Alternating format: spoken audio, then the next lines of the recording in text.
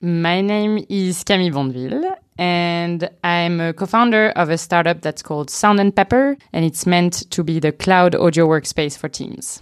When I listen to your previous episodes, a lot of people are saying like they have cool stories, sensitive stories, and logical stories about how they ended in audio and why they made that choice.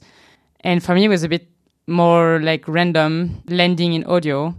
Because basically I just moved to Munich and I was looking for a job and I saw this ad popping up about this guerrilla marketing position in radio.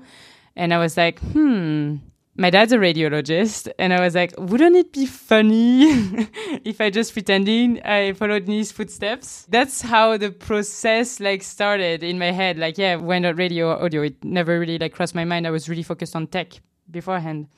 But I just wanted to have a laugh and make people laugh around me and actually jokes on me because I really enjoyed it. So, and I stayed in it. But what I like about radio now is basically I thought it was at the perfect intersection between arts and science and tech.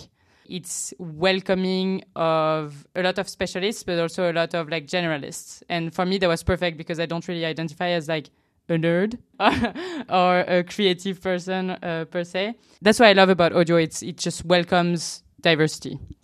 Bridging for me is extracting the value from the diversity I was talking about. How to make the most out of people's expertise, the different technologies in the industry, the different company initiatives, the teams, people, everything basically. How do we make them work together and how do we get the most value out of it? Yeah, actually that's basically the core of the startup idea, is to tap into these synergies and breaking down silos. That's not only between people, things, tools, companies, businesses, everything.